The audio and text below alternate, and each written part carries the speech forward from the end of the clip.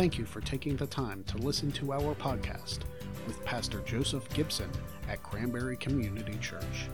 We hope God speaks to your heart through today's message.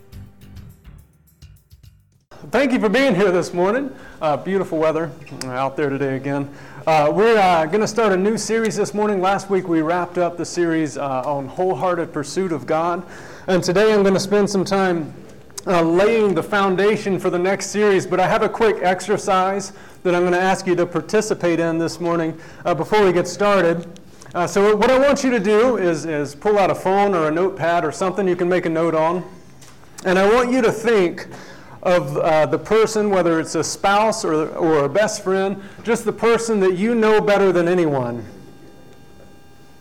And I want you to just think of one or two words to describe that person. If you can do it in one word, do it in one word.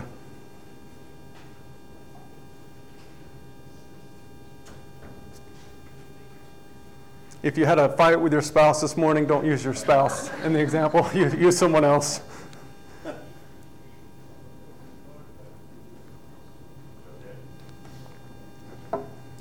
Maybe something that others who are not as close to them don't know about them. I was thinking about Emily this week. What you may not know about Emily is she's one of the most selfless people that I know, and that it kind of makes me mad because she makes it look so easy, because she just puts everyone else first. I was thinking about the boys. You can kind of loop the boys into one right now. In this season, the best word for them is they're just loud. They are so loud. And then I was thinking about Haley. Haley is the easiest one because the one word is just perfect. She's never going to do anything wrong. And don't correct me on that.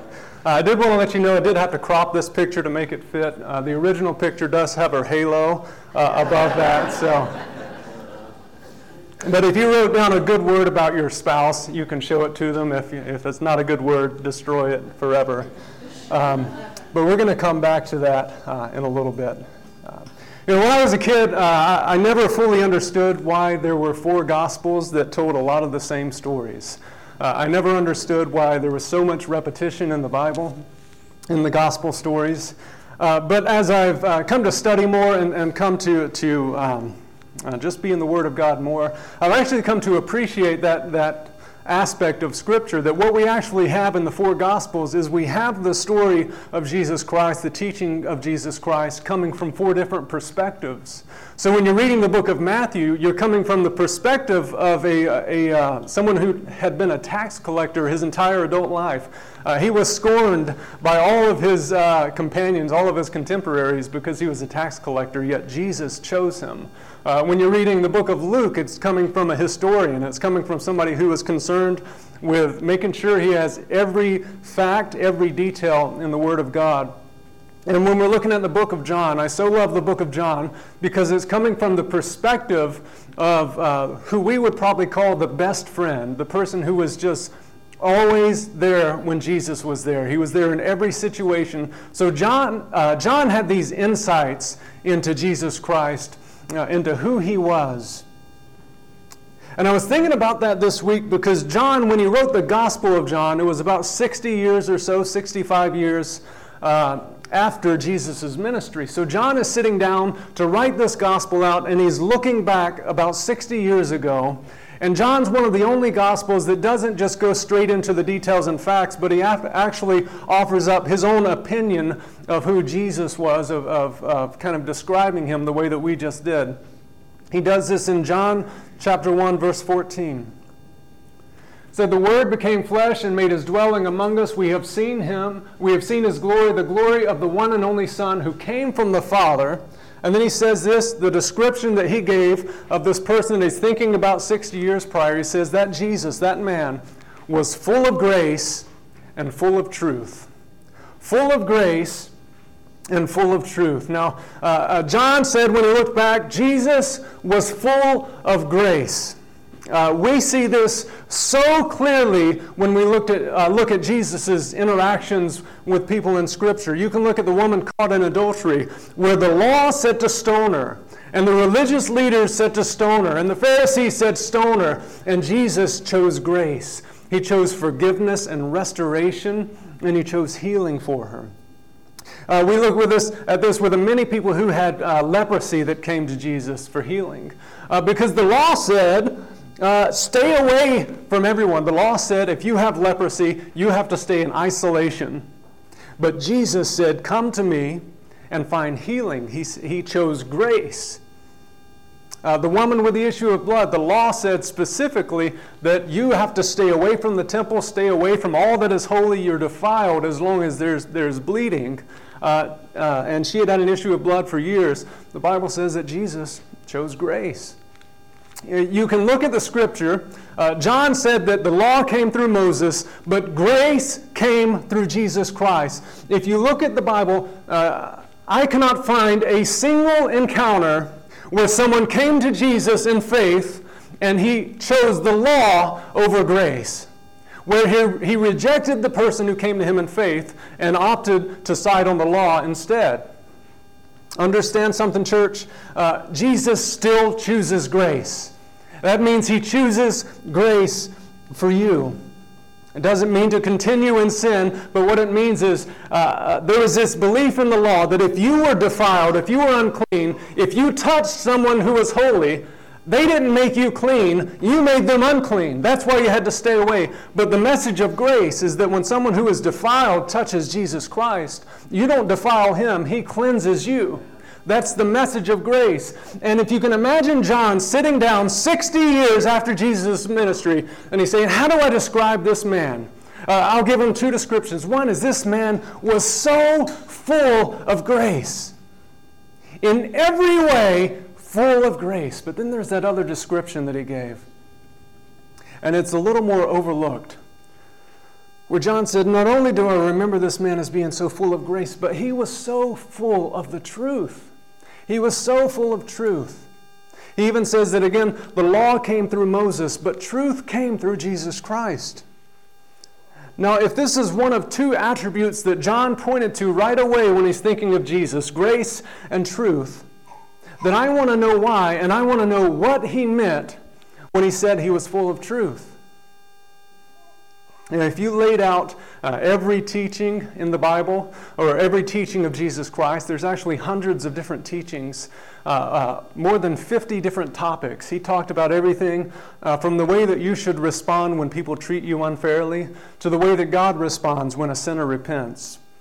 He talks from money to forgiveness to righteousness, from hell to the kingdom of God. And if you take all of these teachings of Jesus Christ and you tied them all together, you could sum them up with a 5-letter word: truth.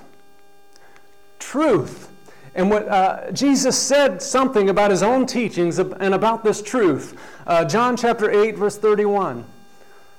It says, to the Jews who had believed him, Jesus said, if you hold to my teaching, you are really my disciples. When he says there, actually, if you hold to my teaching, it's the same word we've talked about, to abide. He's saying if you abide in my teachings, if you remain present with my teachings, you are really my disciples.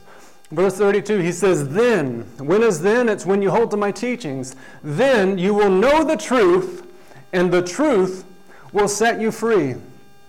Jesus was bringing truth into every situation of life. He was revealing truths about how we should understand things, how we should respond to things and go about things. But this is important, church. Jesus was not revealing truth just so that we would know it for the sake of knowing it.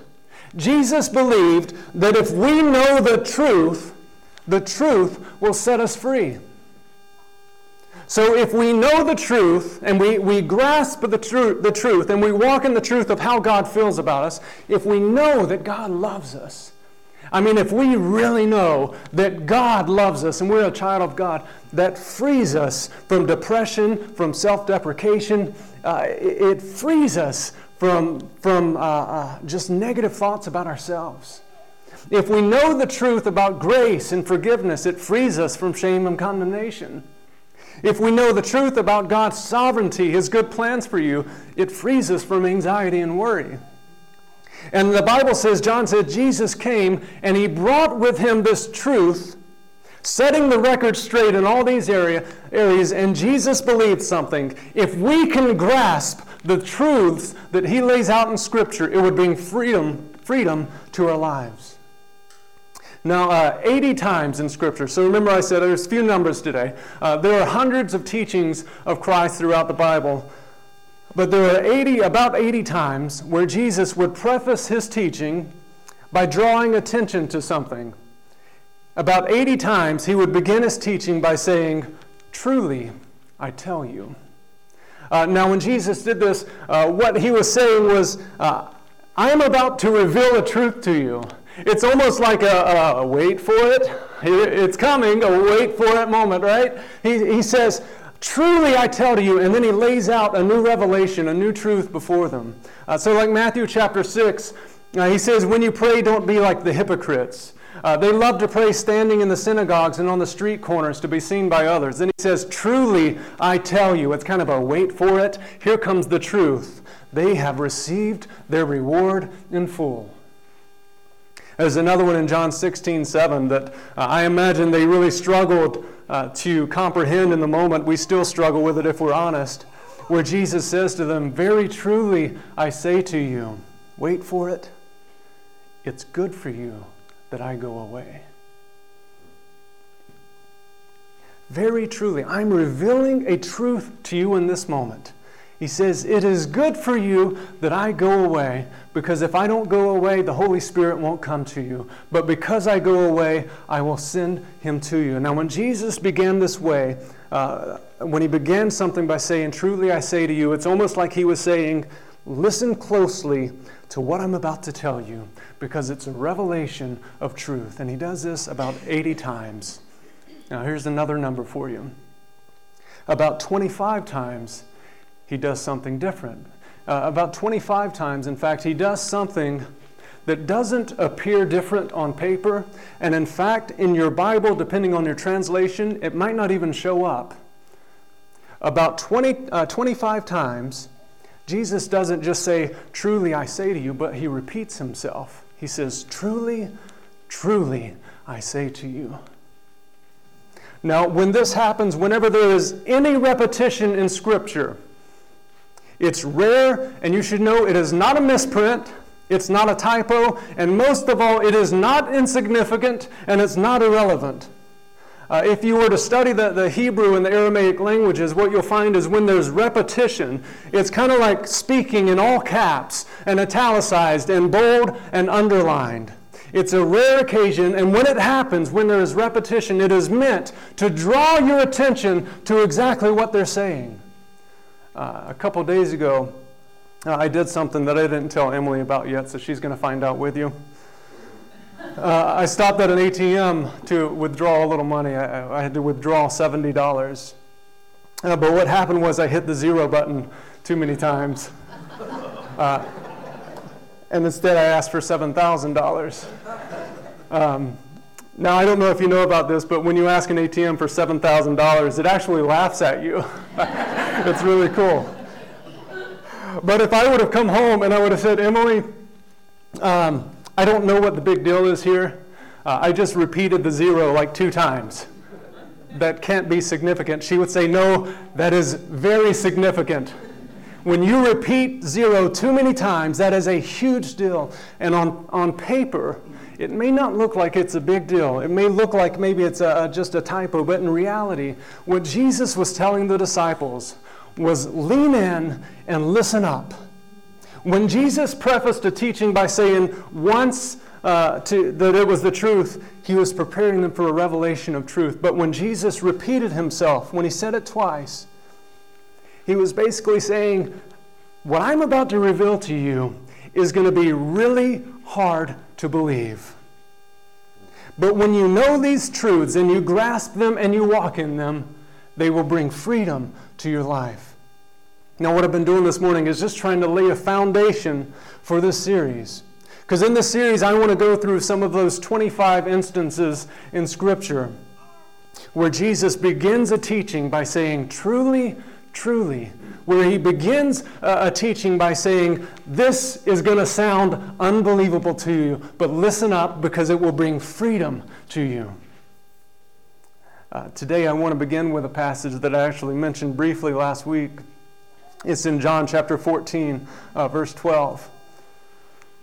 And Jesus says, "Truly, truly I tell you, In other words, he's saying, lean in, listen up. What I'm about to say will sound unbelievable to you, but I promise you it is true. He says, truly, truly, I tell you, whoever believes in me will do the works I have been doing, and they will do even greater things because I am going to the Father. Church, that sounds unbelievable, and that is why Jesus starts it out by saying, this is true. Oh yes, this is true.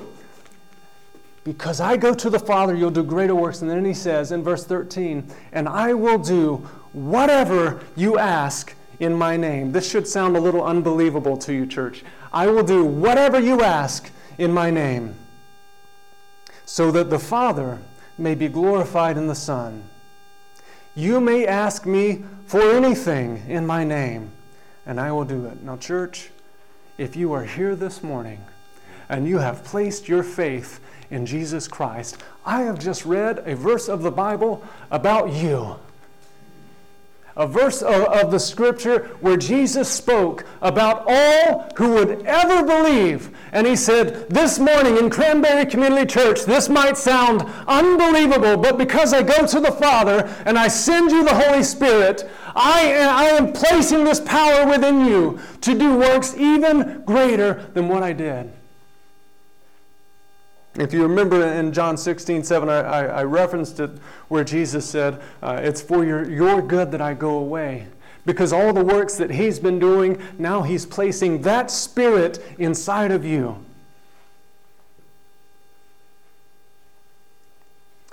I want to say for just a moment that when Jesus says that the works he has done, you're going to do, I believe that is power and miracles and signs and wonders, but I don't think it's limited to that.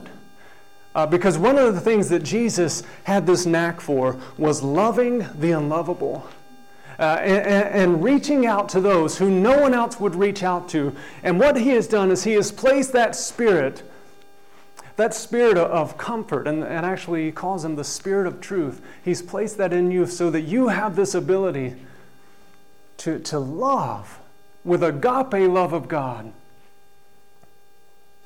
I want to go back to something Jesus said here.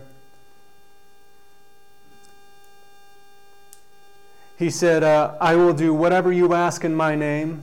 And then he actually repeats that and say, you may ask me for anything in my name, and I will do it. A few things I want to point out to you here. When he says to ask for anything, it's not a one-time thing. It's actually talking about continually asking and seeking and knocking at the door for him. But the second, and this is vital, because when Jesus says to ask for something in my name, we've almost gotten to this point in society where that means to tack Jesus' name onto the end of any prayer, and it's like abracadabra, it's going to happen. And that's not what Jesus is saying here. Actually, when Jesus says, when you ask for anything in my name, he uses a word there, it's onoma is the name, but what it means is name, authority, and character. So what Jesus is actually saying here is if you continually ask for anything, if it's in my character, and you do it in my authority, I will answer you. That's why you can't walk out the door from this message and say, I can ask for anything, I'm going to buy lottery tickets. Because what Jesus said right here is if you ask for anything within my character, so that God would receive the glory, you'll receive it. A couple chapters later in John 16, he actually says the same thing. I'm going to back it up just a little bit. Starting in verse 20, he says, truly, truly I tell you, you will weep and mourn. He's talking to his disciples right before he goes to the cross. You will weep and mourn while the world rejoices. You will grieve, but your grief will be turned to joy. I felt this morning like I needed to start here, church, and I don't know who I'm speaking to, but I believe that sometimes we need to hear this. That Jesus said, this is truth. And he repeats it, this is truth. There will be moments in your life, moments of grief, where it seems like you will never return to a place of joy. But Jesus promises here, truly I tell you, you will find joy.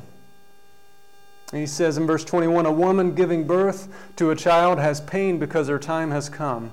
But when her baby is born, she forgets the anguish because of her joy that a child is born into the world.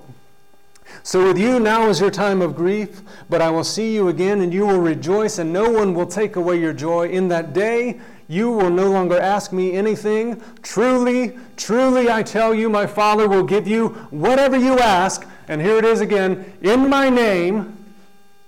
And then he says, until now you have not asked for anything in my name, but ask and you will receive and your joy will be complete. Renee, could you come up? He says the exact same thing here. He says, you can ask for anything, in my name, in my authority, and in my character. And he says, you will receive it.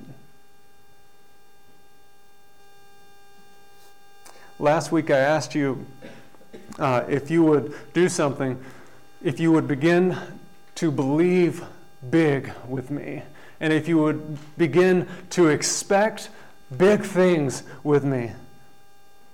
And today what I'm going to ask you to do is to start praying big. I was thinking just this morning about the story of the Exodus, where God rescues his children out of the Egyptians' hands. And all of these signs and wonders and miracles take place, and for hundreds and hundreds and hundreds of years, and even today, we look back at the miracles of the Exodus. We actually just sang a song about it, where God parts the waters. And the genesis of the Exodus, the beginning of that point, the Bible says, was that God heard the cries of his people. What I'm asking you to do with me this morning is to begin praying for big things in God's authority, in his character, in Jesus' name.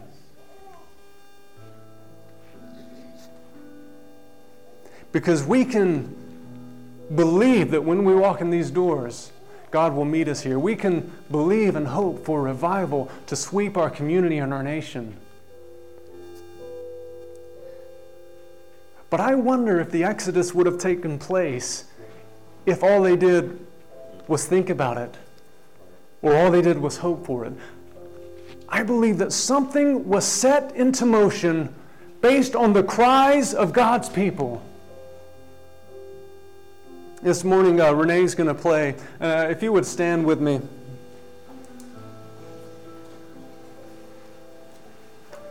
What I'm going to do this morning is I'm going to pray big.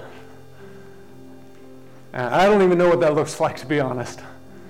But then as Renee leads us, what I'm going to ask you to do is for at least a few moments, don't even sing along, just turn your attention to Jesus Christ, and I want you to begin praying big. I want you to pray big over your family, over relationships. I want you to pray big over this church and over our county, and I want you to pray big over our nation.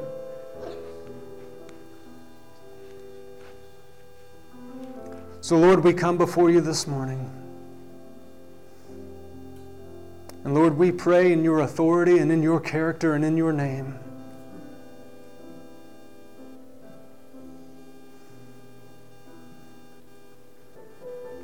Lord, we seek no glory.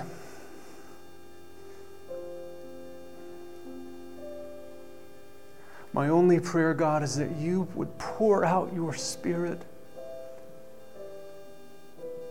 That you would pour out your Spirit in Venango County, God. In Clarion County, God, in Warren County, Lord, that a fire would begin to spread.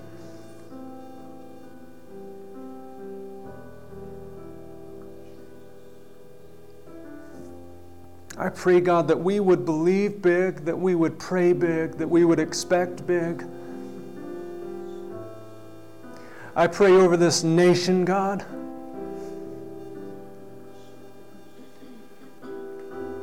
I pray for your Holy Spirit, Lord, to be poured out in the White House, in the Congress, in the Senate. God, I pray for your Spirit, God, to be poured out over this nation.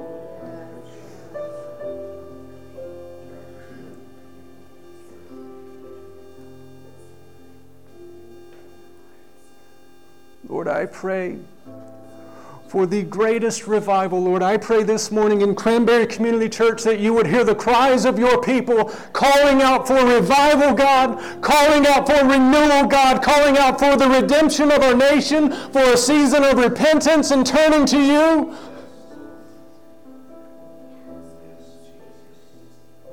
I pray over every person in this church building right now, God, that your Spirit is poured out, that we are filled with your Spirit, that we are renewed by your Spirit, Lord, that we would seek you with all of our heart, that this would be a season of wholehearted pursuit of you, God. I pray that everything that is in our way, Lord, everything that hinders would be cast to the side, and that we would run after you with our whole hearts.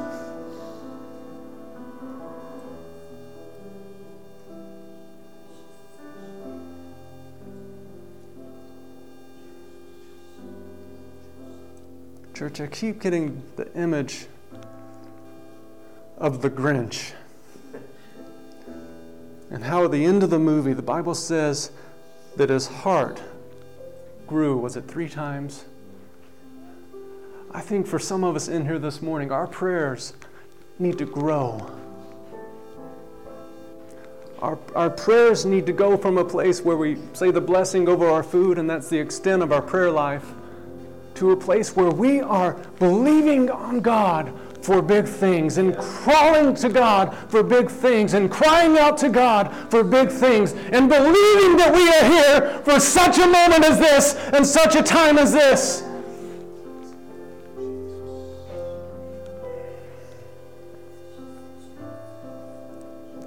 Church, as Renee leads us,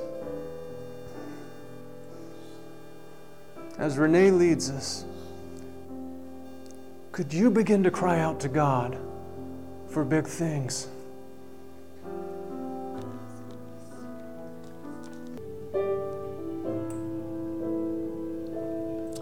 Lord, I pray this week that you would grow our faith, Lord, that you would expand our faith,